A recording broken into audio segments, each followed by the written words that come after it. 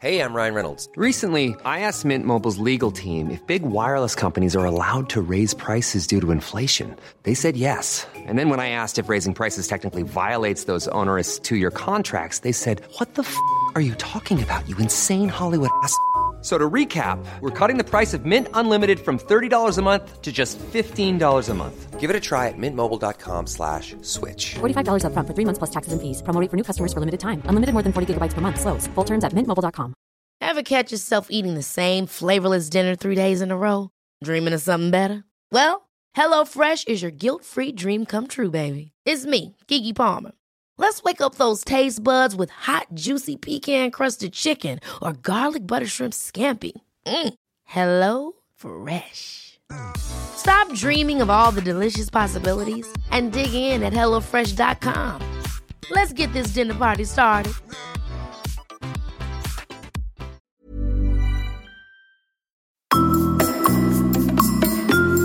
Velkommen til terapi. Terapi for oss, terapi for deg.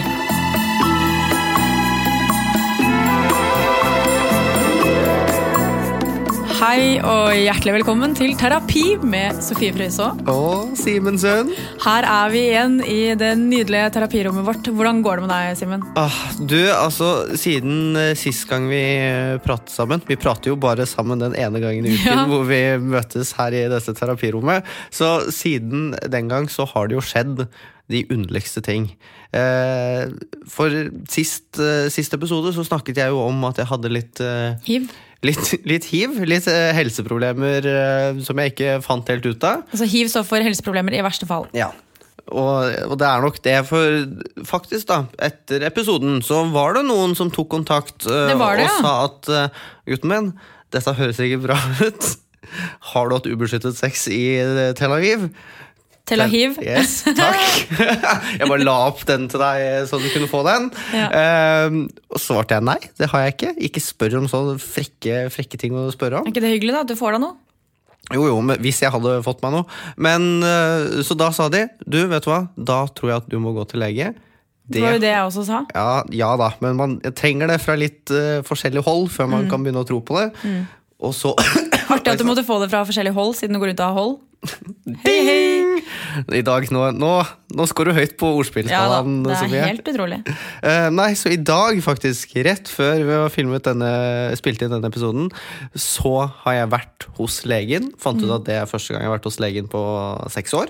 Det jo helt ufattelig dårlig. Ja, og han så på meg med et bekymret blikk, og tok masse prøver, og så skal jeg tilbake dit om en uke. Jeg kjenner jo nå, når jeg sier at jeg burde ikke fortelle om dette her, tenk om jeg skal dø, liksom. Nei, det skal du ikke. Eller det skal du jo, men ikke ennå. Ja, det har du rett i. Men, så nei, jeg regner med at dette går veldig fint, men nå har jeg i hvert fall kommet meg til lege, så nå føler jeg meg som et voksent og ansvarlig menneske.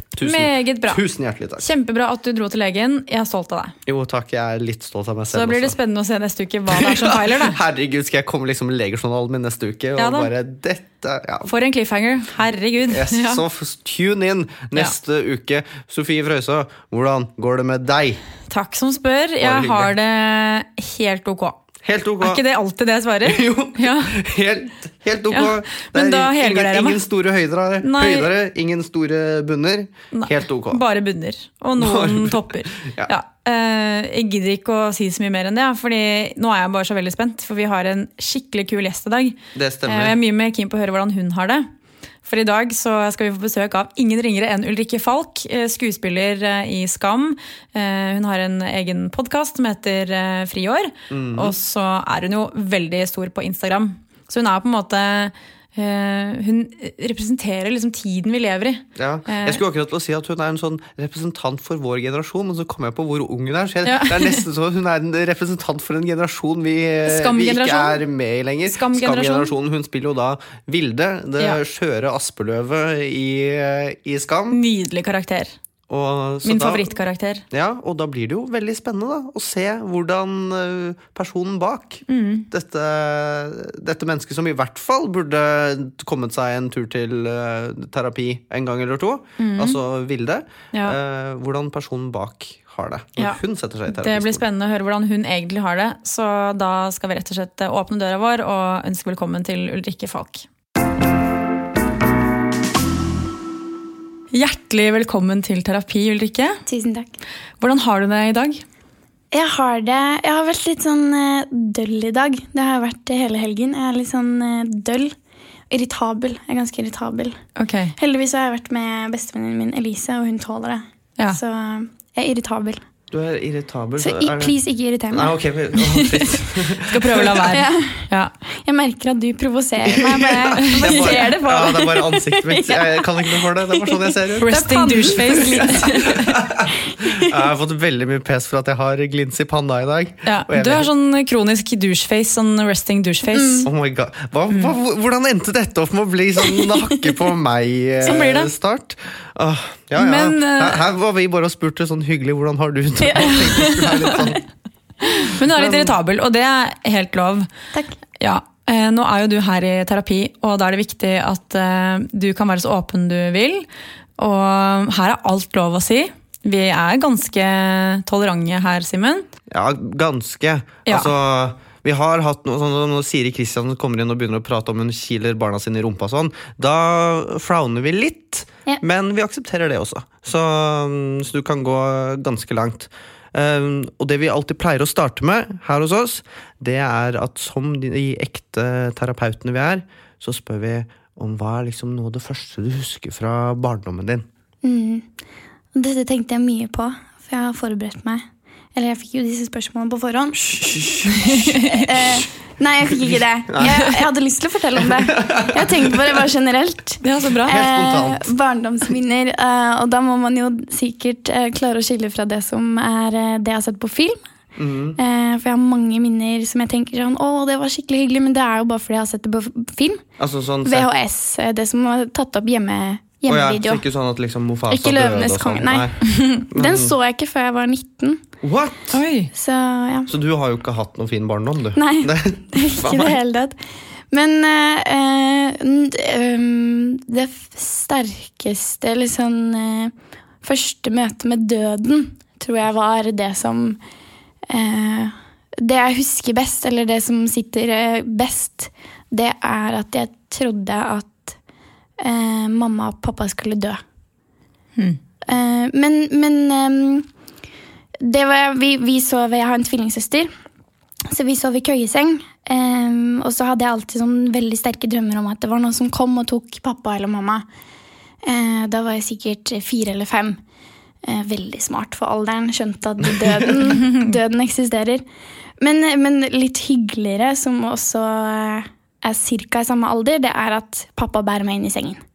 Etter at vi har sett på et eller annet TV-program, og så har vi sovnet på sofaen, og så bærer pappa meg inn i sengen. Så koselig. Ja. Sov du øverst eller underst? Jeg sov øverst. Ja. Drev hun og sparket opp i køyesenga di? Nei, det gjorde hun ikke. Så det gikk bra? Det gikk veldig greit. Okay. Ja, jeg bare har sånn litt vonde minner fra å dele, eller sove i køyeseng med broren min, og da fikk jeg den dårligste plassen, og det var øverst.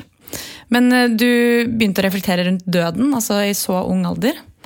Var det fordi du hadde sett noe på TV, eller var det bare den erkjennelsen som gjerne slår deg i ung alder, at shit, vi er udødelige? Jeg slår den erkjennelsen folk Nei, vi er ikke udødelige, alder? Ja, men jeg kan huske det selv, at plutselig innser man det, at man ikke er udødelig.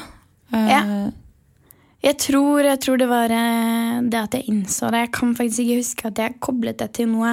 Det var sånn konkret en raner som kom og brukte kniv. Det var det som var redselen, og det kan jeg ikke huske å ha sett noe sted på TV heller. Og så var det jo Voldemort, sånn i 6-årsalderen. Ja, ok. Ja. Da får man litt dødsfrykt, naturlig nok. Ja. Ok, så da har du 2 barndomsminner, hvor det ene er hyggelig, og det andre er litt sånn ikke så hyggelig. Men begge deler gjorde inntrykk. Ja, og begge har jo noe da med foreldrene dine å gjøre, da, så da tipper jeg kanskje at du hadde det ganske hyggelig barndom. Ja, jeg hadde det. Godt forhold til foreldrene dine? I tidlig alder, og så innså jeg at foreldre ikke er perfekte. Men det kommer jo litt senere. Og så var det jo også skilsmisse da, som skjedde da jeg var 6. Ja. Så jeg har hatt en sinnssykt bra barndom. Jeg har veldig ressurssterke foreldre som alltid har respektert meg veldig. På den måten at jeg alltid har følt at jeg har blitt hørt fra tidlig alder av, og at de også har tatt i seg lærdom fra meg. Og det, så jeg har egentlig ingenting å klage på. Jeg tror alt som av problemer og psykiske lidelser og ting som har skjedd, det har liksom startet opp i hodet mitt. For ja, det ikke så mye rundt meg som på en måte traumatisk. Det ingenting egentlig. Nei, altså, du sier altså det med at liksom foreldrene dine har lært ting at du må jo ha vært en jævla oppegående unge da. Altså, jeg tror ikke den dag i dag at jeg klarer å lære mamma og pappa noen ting. Nei. Men det sier kanskje mer om meg. Men var du veldig smart? Litt sånn smartere enn ditt eget beste nesten? Jeg tror det handlet mye om at jeg tok mye plass. Og da var det kanskje ikke noe valg å ikke gi meg en stemme. Man måtte høre på meg, for jeg tok så mye plass. Og så har det vært veldig stor del av barndommen som jeg tror var på en måte utgangspunktet for tidlig, altså at jeg hadde mye selvkritikk i tidlig alder, i ung alder. Det jo at jeg alltid har sammenlignet meg med søsteren min. Og at vi alltid ble sammenlignet også. Og jeg kjente veldig på at det var hun som var den gode, og jeg som var den som gjorde feil. Men det tror jeg hadde også opplevelsen av at foreldrene mine tenkte det. Men de sier jo ettertid at de synes jo jeg var så jævlig fet. Jeg var en kul unge. Men jeg kjente veldig mye på det. Ikke det litt typisk også når du tvilling, at man blir sammenlignet i større grad enn søsken som litt yngre eller eldre? Det det. Vi jo toøyde, så vi totalt forskjellige. Jeg ble alltid antatt å være storesøsteren hennes, for jeg en del centimeter høyere fortsatt også. Så jeg ble på en måte jeg følte meg som en target, fordi jeg var større og kunne takle mer, og det var jeg som passet på hun. Så jeg var liksom storesøster da, selv om jeg var du tok støyten? Ja, det tror jeg. Godt ordleggelse. God ordleggelse, takk. Så bra. Men du jo her i terapi, og dette jo spennende for oss å vite som bakgrunnsinformasjon da. For nå skal jo du dele et problem eller en utfordring som du har tatt med deg, som vi forhåpentligvis kan hjelpe deg med. Det jo hele poenget her, at vi skal forhåpentligvis hjelpe deg litt da, med en utfordring. Har du tatt med noe du har lyst til å dele med oss? Ja, heller ikke det planlagt. Det helt spontant. Men har du planlagt noe spontant? Altså, hun jo terapi, da må man ha med seg noe problemer. Man må det. Alle har vi noe å slite med, si. Ja. Jeg har tenkt på at jeg sliter veldig med avvisning. Og det jo selvfølgelig helt normalt. Det et universelt problem. Det vel ingen som digger avvisning eller liker å utsettes for det. Men jeg redd for å være alene. Det vel det, å ende opp alene. Å være ensom, det var kanskje den følelsen som helt mest forjævlig. Og det da tankene dukker opp og litt sånn.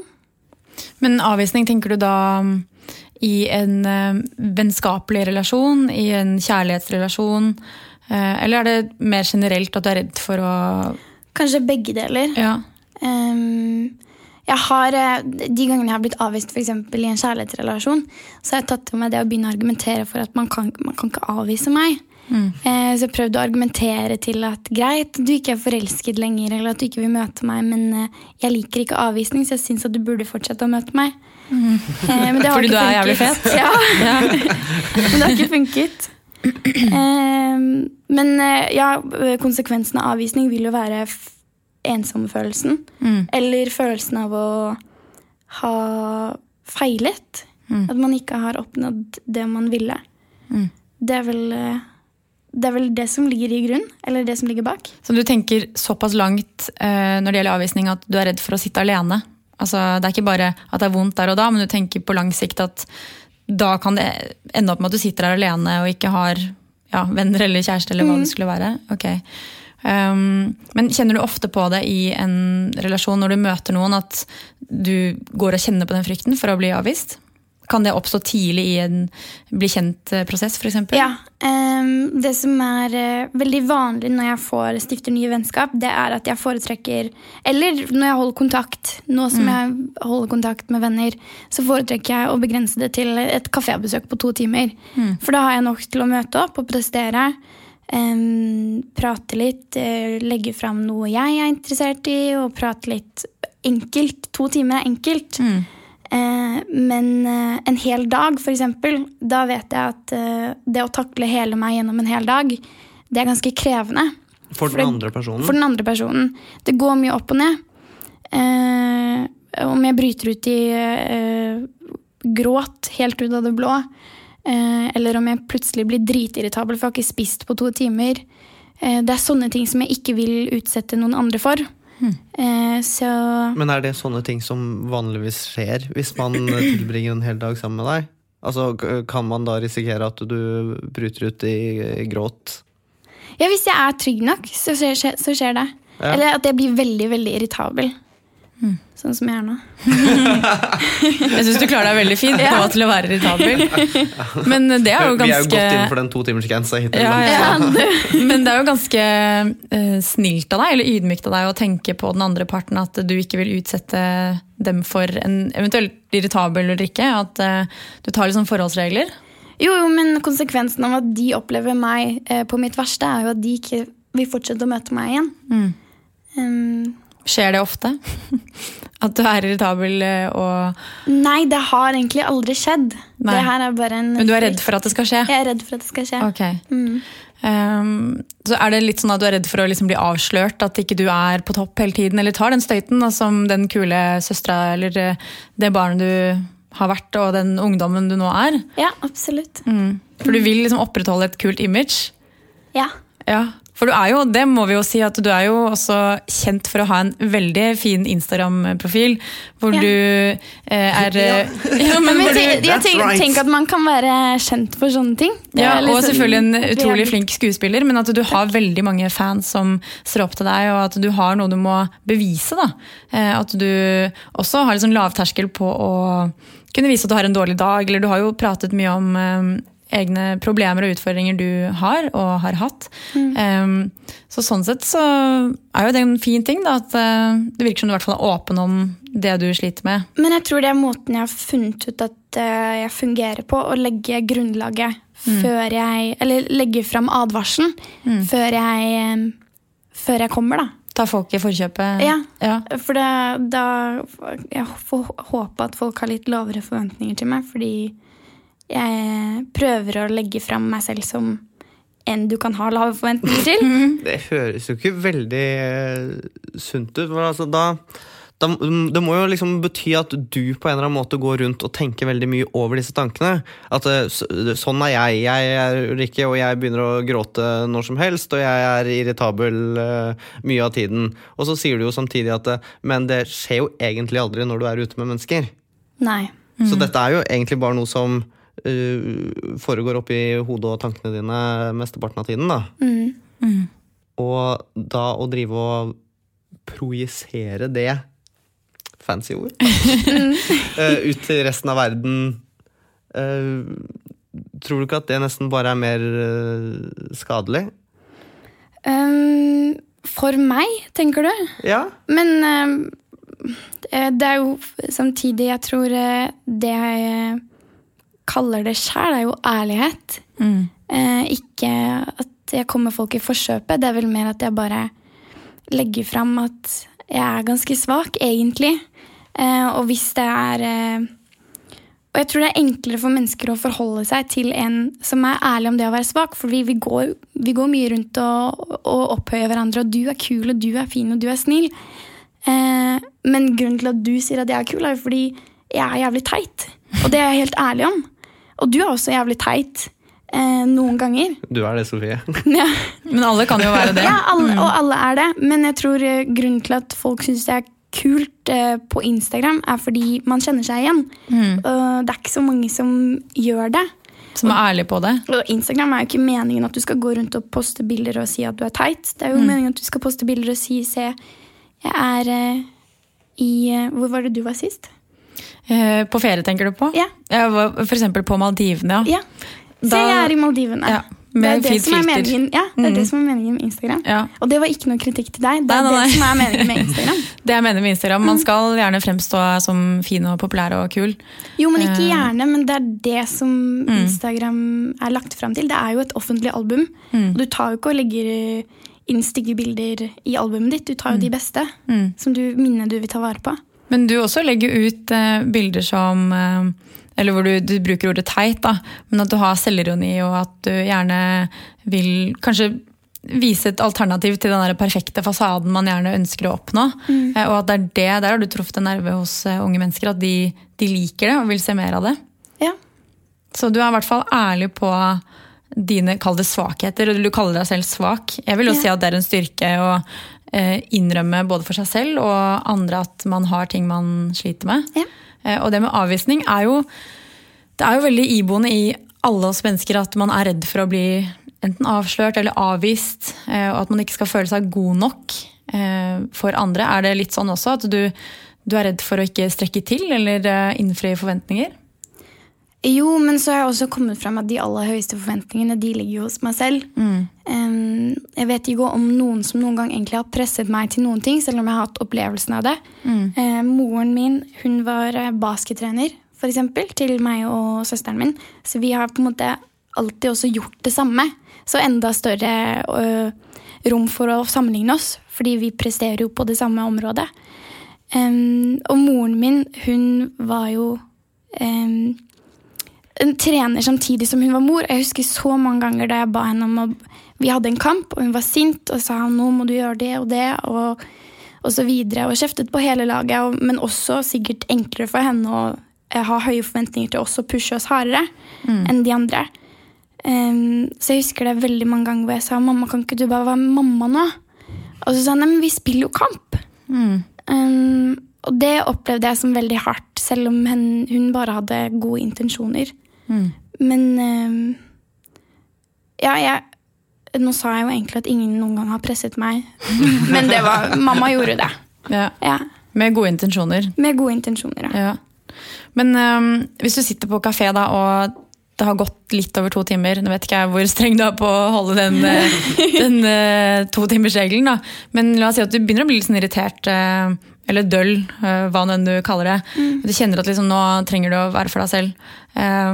Sitter du da og tenker mye på at den andre skal legge merke til dette her, eller reagere på det? Nei, men jeg passer veldig på at jeg ikke kommer i de situasjonene. For jeg kan for eksempel si 2:00 gjør jeg det, 4:00 skal jeg gjøre det. Så da har du et rom som du må... Many of us have those stubborn pounds that seem impossible to lose, no matter how good we eat or how hard we work out. My solution is PlushCare. PlushCare is a leading telehealth provider with doctors who are there for you day and night to partner with you in your weight loss journey. They can prescribe FDA-approved weight loss medications like Wegovy and Zepbound for those who qualify. Plus, they accept most insurance plans. To get started, visit plushcare.com/weightloss. That's plushcare.com/weightloss. Ever catch yourself eating the same flavorless dinner 3 days in a row? Dreaming of something better? Well, HelloFresh is your guilt-free dream come true, baby. It's me, Keke Palmer. Let's wake up those taste buds with hot, juicy pecan-crusted chicken or garlic butter shrimp scampi. Hello Fresh. Stop dreaming of all the delicious possibilities and dig in at HelloFresh.com. Let's get this dinner party started.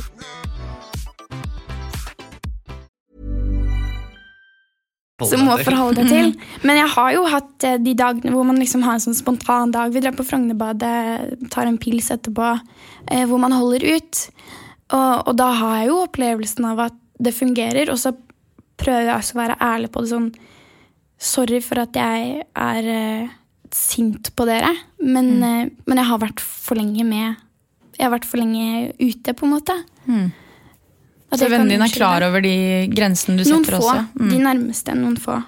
Men de tar nok noen ganske harde støyt når jeg kommer så langt. Men vet de også at du er redd for å bli avvist, eller at du kan føle på disse tingene her? Jeg tror ikke jeg har sagt det. Nei. Men jeg kan si at at jeg synes det vanskelig å vise det. Å vise de sidene av meg. Men jeg har nok ikke sagt at det derfor. Nei. Men dette med avvisning, har du det noe i forhold til også med liksom den jobben du gjør? At du redd for at folk ikke skal... Ikke sant? En ting jo å si at man ikke liker en person, altså personen deres, men hva med liksom det du presterer? Ja. Har du litt sånn samme følelsen på det? Synes du det skummelt å vise fram liksom, jobben du gjør til folk? Tenker du på Skam? Ja, for eksempel Skam, eller podcasten dere har, eller om det så liksom sånn som jeg husker fra skolen, sånn skrevet en stil, eller liksom tegnet en tegning på barneskolen, og så har man ikke helt lyst til å vise det fram, fordi man redd for at folk ikke skal synes at det noe bra. Om jeg redd for avvisning med tanke på jobben jeg gjør, jeg vant til at og nå skal jeg skryte litt, jeg vant til at folk liker det jeg gjør. Hver gang, på en måte. Og det kanskje fordi jeg gjør kun de tingene jeg trygg på, det jeg kjenner at jeg kan. Men jeg for eksempel det at jeg har liksom valgt å ta den rollen på Instagram, eller ta den rollen i mediene, jo også mye fordi jeg vil skille meg fra den karakteren jeg spiller. Og det også enklere på den måten at folk kan si, wow, for en skuespiller. Se hvordan hun sånn, og se hvordan hun på TV. Det jo på en måte noen sånn luretriks jeg har gjort, fordi jeg merker at det gir god tilbakemelding. Så det jo å mane frem bekreftelse hos andre da. Manipulere. Det egentlig en sånn devious PR-strategi bak hele personen Ulrikke. Jeg har et jævlig svært management bak meg som har planlagt dette nøye. Det Gilman Kise som står bak deg. Men det veldig bra da, at du også vet at det du gjør bra, at du leverer med god kvalitet, og at du sier at nå skal jeg skryte litt. Det også jo veldig viktig at man gjør. Det virker som du veldig bevisst på deg selv til enhver tid. Altså, om det da enten i liksom da negativ forstand med liksom at å nei, jeg blir irritert og bla bla bla, eller om det da liksom at du vet også når du gjør veldig positive ting. Går du liksom og tenker veldig mye på det, liksom funderer og lager nesten, liksom et sånt helt Gilman-team oppi hodet ditt. Selvgranskende. Ja, det kan jeg vel si, ja. Eller det kan dere si. Og du sa jo sånn at du tidlig begynte med selvkritikk, da. Det også sa du innledningsvis at du begynte tidlig med. Så at du bruker mye tid på å bruker mye tid på å tenke, si. Tenke og være selvbevisst. Og sånn sett så kanskje du da takler en eventuell avvisning bedre. Nå vet ikke jeg, kanskje du ikke blir avvist en gang, fordi du tar disse forholdsreglene ved å liksom ikke være sammen med folk en hel dag. Men hvis du blir avvist, hvordan takler du det? Altså... Den største avvisningen jeg opplevde, det var da jeg var 14 år. Og jeg fikk meg en kjæreste. Oh my god. Var det den første kjæresten din? Det var den første kjæresten min på ungdomsskolen. Han var den kuleste gutten. Så han var liksom William på den tiden? Ja, for å knytte det til Skam, for det viktig. Ikke gjør jeg. Du Skam. Nei, enda kulere enn William. I mine øyne. Og så slo han opp. Og det var en avvisning i seg selv. Og frem til da på ungdomsskolen så hadde jeg var hun tøffe som spilte basket og fotball og som tok litt plass og turte og snakke høyt. Og etter det så fortsatte jeg med det. Men tilbakemeldingen fra gjengen til han kjæresten min, ekskjæresten min, var annerledes. Nå syns de at jeg var alt for muskuløs. Nå syns de jeg gjorde for mye ut av meg. Nå syns de jeg var teit. Og den store switchen der, å miste hele det grunnlaget og alt det jeg trodde var fett ved meg selv, etter det så gikk det jo til helvete. Og da fikk jeg brukt den tiden på selvransakelse og finne de forsvarsmekanismene som jeg har brukt tid på å finne. Og jeg snakket sinnssykt mye med faren min. Det gjør jeg jo fortsatt. Men mye av det vi snakket om var hva jeg tenkte. Så jeg fikk plutselig luftet all den selvransakelsen. Fikk jeg luftet. Og så etter det så... Som sagt, så fant jeg de mekanismene som jeg bruker nå, som en forsvarsmekanisme. Så deres verdi eller deres syn på deg fikk også påvirke din egenverdi? Er det riktig? Ja, det gjorde det veldig. Så det var en brytning som skjedde der da du var 14 år? Ja. Det er jo sånn som kan selvfølgelig gjøre veldig inntrykk, og som preger en veldig, at det er en så tydelig avvisning, ikke bare fra han du var sammen med, men også gjengen hans. Og det har jeg tenkt mye på dette med avvisning, for det er jo som sagt iboende i oss alle. Jeg tror at ofte så glemmer man å tenke på hvordan de andre som da eventuelt avviser deg, hvordan de har forhold til avvisning. Altså de har jo sin historie og sine forsvarsmekanismer, sine grunner til å eventuelt avvise noen. Det er jo ofte en usikkerhet, at man er redd for å komme for nær noen, eller man er redd for å være sårbar, redd for å være svak. Og at man blir så opptatt av hvordan du selv skal framstå, at du glemmer hvordan de egentlig har det. Man fokuserer på hvorfor de avviste meg, fremfor hvorfor de er avvist, eller hvorfor de avviser. At man retter det mot seg selv, i stedet for. Og går veldig inn i seg selv og tenker at man skal passe inn, og hvordan kan jeg endre meg for å please dem da? Men gjør du det nå fortsatt, at du er opptatt av å please andre, eller deres forventninger til deg? Det som har skjedd etter Skam-suksessen, for eksempel, det er jo at det er mye Hva kalte du det? Skam-suksessen. Skam, ja. Skam. Ja. Smak litt på den. Ja. Hva er det? Eller Skam, som er en veldig anonym serie som går på nett-tv. Ja. Sikkert ikke lei å prate om det. Nei, men er jo at det er mye automatisk anerkjennelse. Det er nesten sånn at alt man gjør er fett, med mindre jeg... jo, sikkert, hvis jeg hadde begynt å være sponset av Smile Lab og gått rundt og smilt med hvite tenner, så hadde jeg sikkert fått du er så pen, jeg ser opp til deg fordi du er så pen. Det er veldig mye automatisk, bare fordi man er offentlig. Men det må være litt deilig da, nå som du har fått den suksessen. In your face, drittgjengen på ungdomsskolen da.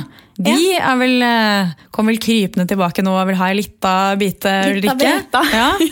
Og angre litt på at de mente du var for sånn eller sånn. Ja, men jeg må også huske, som du sier, at de var jo fra deres side igjen. De var 14 år gamle og hadde sin måte å takle ungdomsskolen på.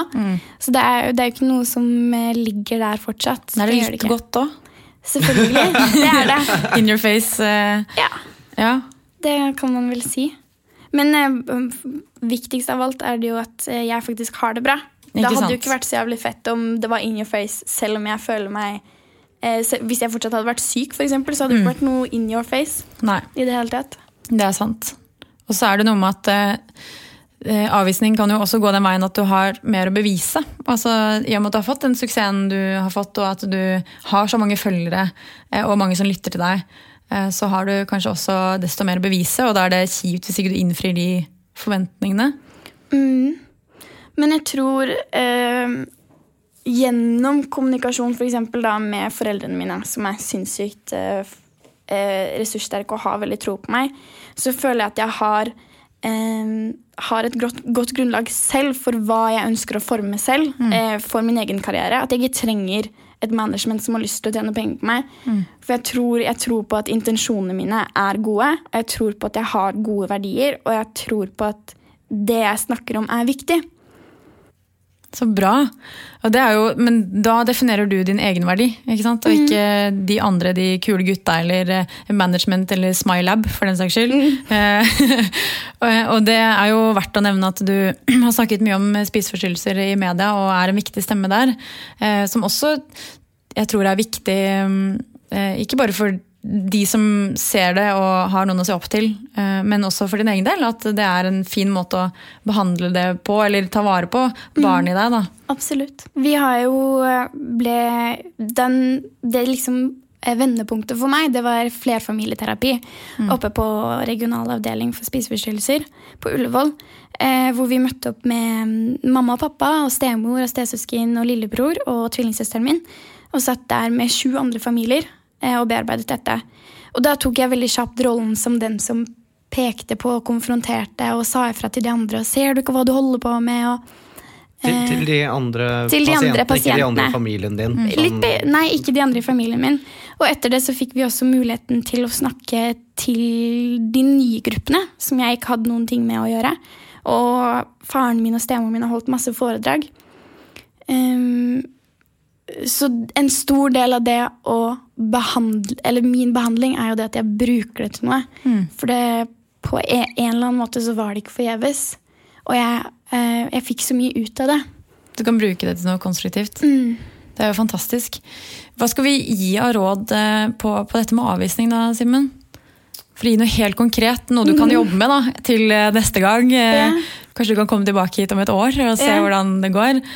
Har du noen råd, Simen? Ja, det nok ikke så lett, fordi det virker som at ikke sant, det sitter jo mye i hodet ditt, tror jeg. Og kanskje du kan jobbe litt med liksom sånn spontaniteten, det å ikke tenke og overveie absolutt alt til enhver tid. Jeg pleier å si, liksom, gjør av og til det motsatte av det du tror det smarte å gjøre.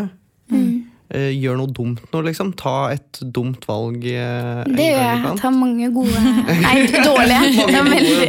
Veldig mange dårlige valg. Men gjør du det bevisst? Jeg gjør det. Ja? Jeg veldig, veldig bevisst på... Jeg vet at jeg gjør noe totalt ugreit. Og så gjør jeg det likevel. Og det tror jeg også en stor del av min selvkritikk, for jeg vet at jeg gjør hva faen jeg vil.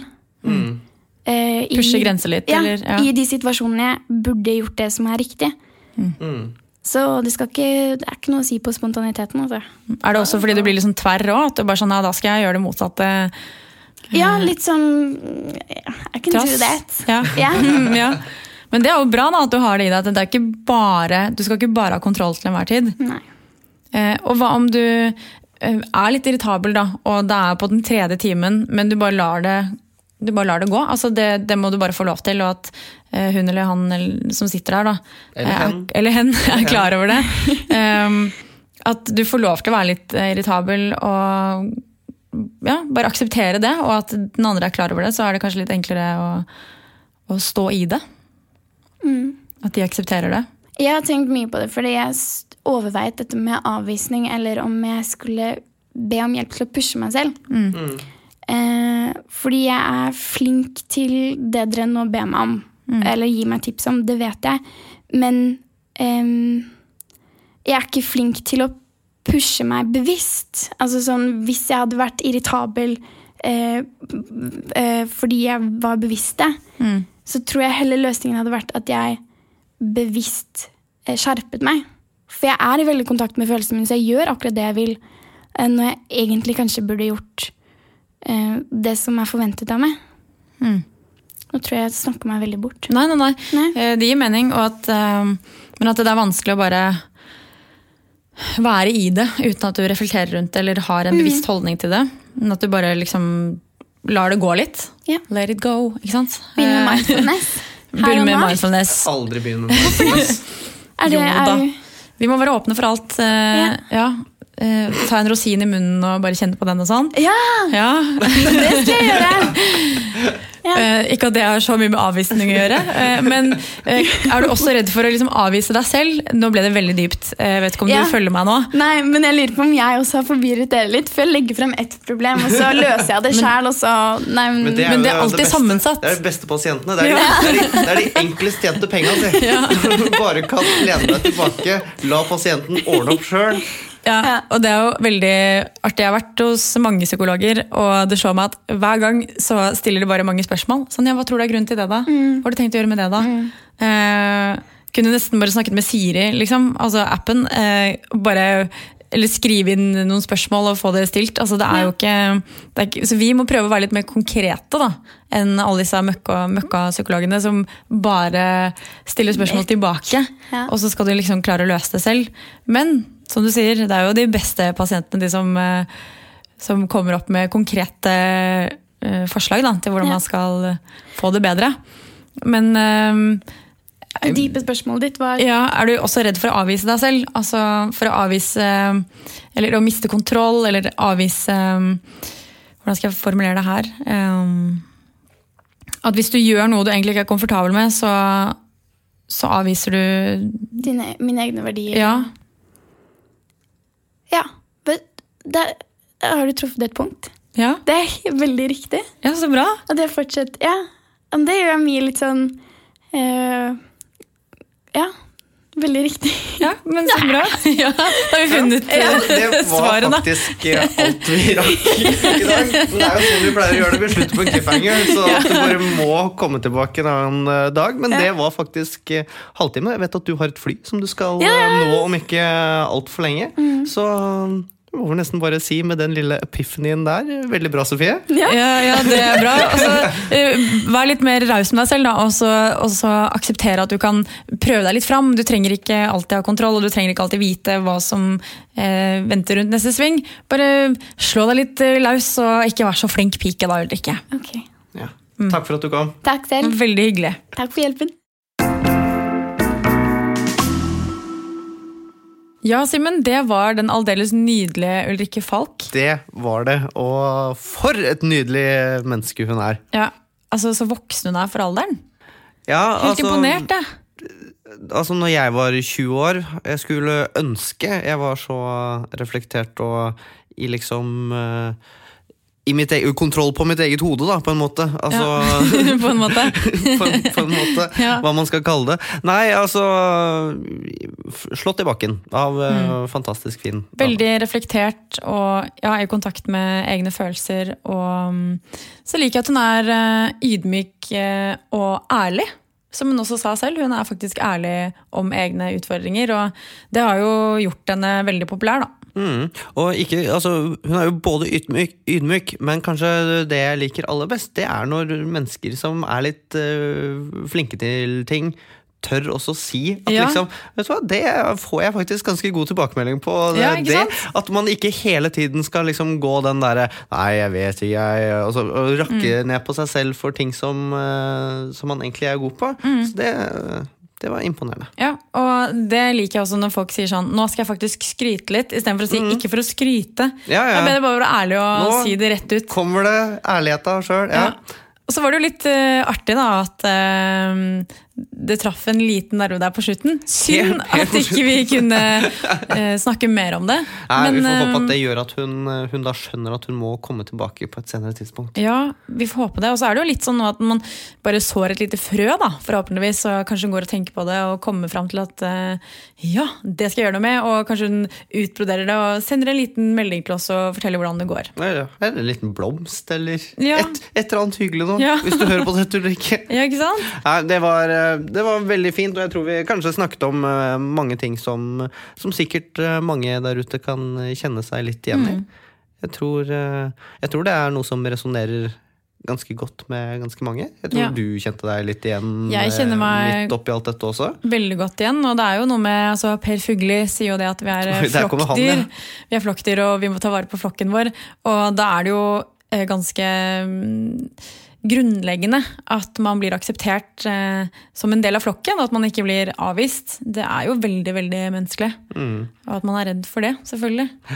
Ja, nei, jeg vet ikke om jeg kan toppe Per Fugli-sitater på slutten av sendingen. Nei, du kan ikke det. Men jeg kom med en liten slip i stad, eller jeg vet ikke hva jeg skal kalle det, men jeg sa at når man innser at man er udødelig.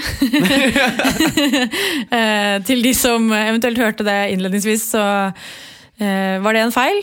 Men det var også en slipp, for det er jo noe jeg går rundt og håper på, at vi er udødelige. Vi er jo alle udødelige på en eller annen måte. Så fikk jeg sagt det.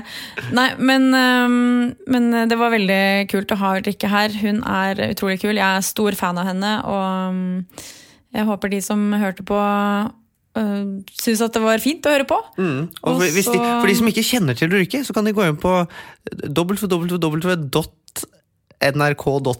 så finner du henne der. Ja da, ikke sant. Men vi er tilbake neste uke, og vi vil fortsatt minne om at vi har en liten konkurranse gående, hvor en heldig eller uheldig lytter kan vinne en terapitime her hos oss. Så send inn en melding til oss gjennom Facebook-siden vår. Dere finner oss der, og søk opp terapipodcast med Sofie og Simen. Så skriv inn hva du trenger hjelp til, og så kan vi forhåpentligvis hjelpe akkurat deg. Yes, så hvis du har et eller annet tema eller noe annet du har lyst til at vi skal prate om i en fremtidig episode, så kan du også sende det på melding. Vi er åpen for alt. Send inn det du har på hjertet. Vi er åpen for alt. Blunk, blunk. Men jeg tror det var alt vi hadde. Tusen takk til Ulrikke. Og tusen takk til deg, Simen. Og tusen takk til deg, Sofie. Tusen takk til alle som hører på. Og til neste gang, Vaya con Dios. Produsert av Rubicon Radio.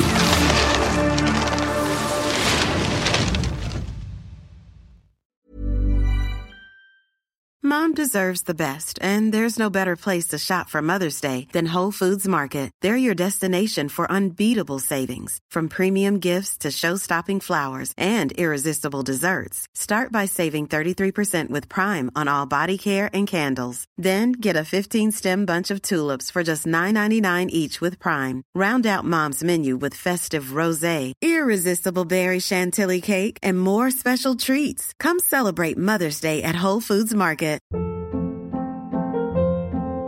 Hold up. What was that? Boring. No flavor. That was as bad as those leftovers you ate all week. Keke Palmer here, and it's time to say hello to something fresh and guilt-free. Hello Fresh. Jazz up dinner with pecan-crusted chicken or garlic butter shrimp scampi. Now that's music to my mouth. Hello Fresh. Let's get this dinner party started. Discover all the delicious possibilities at HelloFresh.com.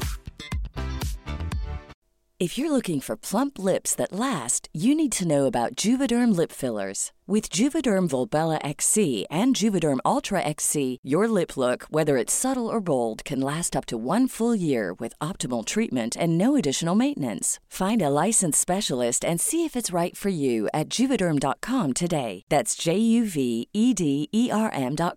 Add fullness to lips in adults over 21 with Juvederm Volbella XC or Juvederm Ultra XC. Do not use if you have severe allergies or a history of severe allergic reactions, or if you're allergic to lidocaine or the proteins used in Juvederm. Tell your doctor if you have a history of scarring or taking medicines that decrease the body's immune response or that can prolong bleeding. Common side effects include injection site redness, swelling, pain, tenderness, firmness, lumps, bumps, bruising, discoloration, or itching. As with all fillers, there's a rare risk of unintentional injection into a blood vessel, which can cause vision abnormalities, blindness, stroke, temporary scabs, or scarring. For full, important safety information, visit Juvederm.com.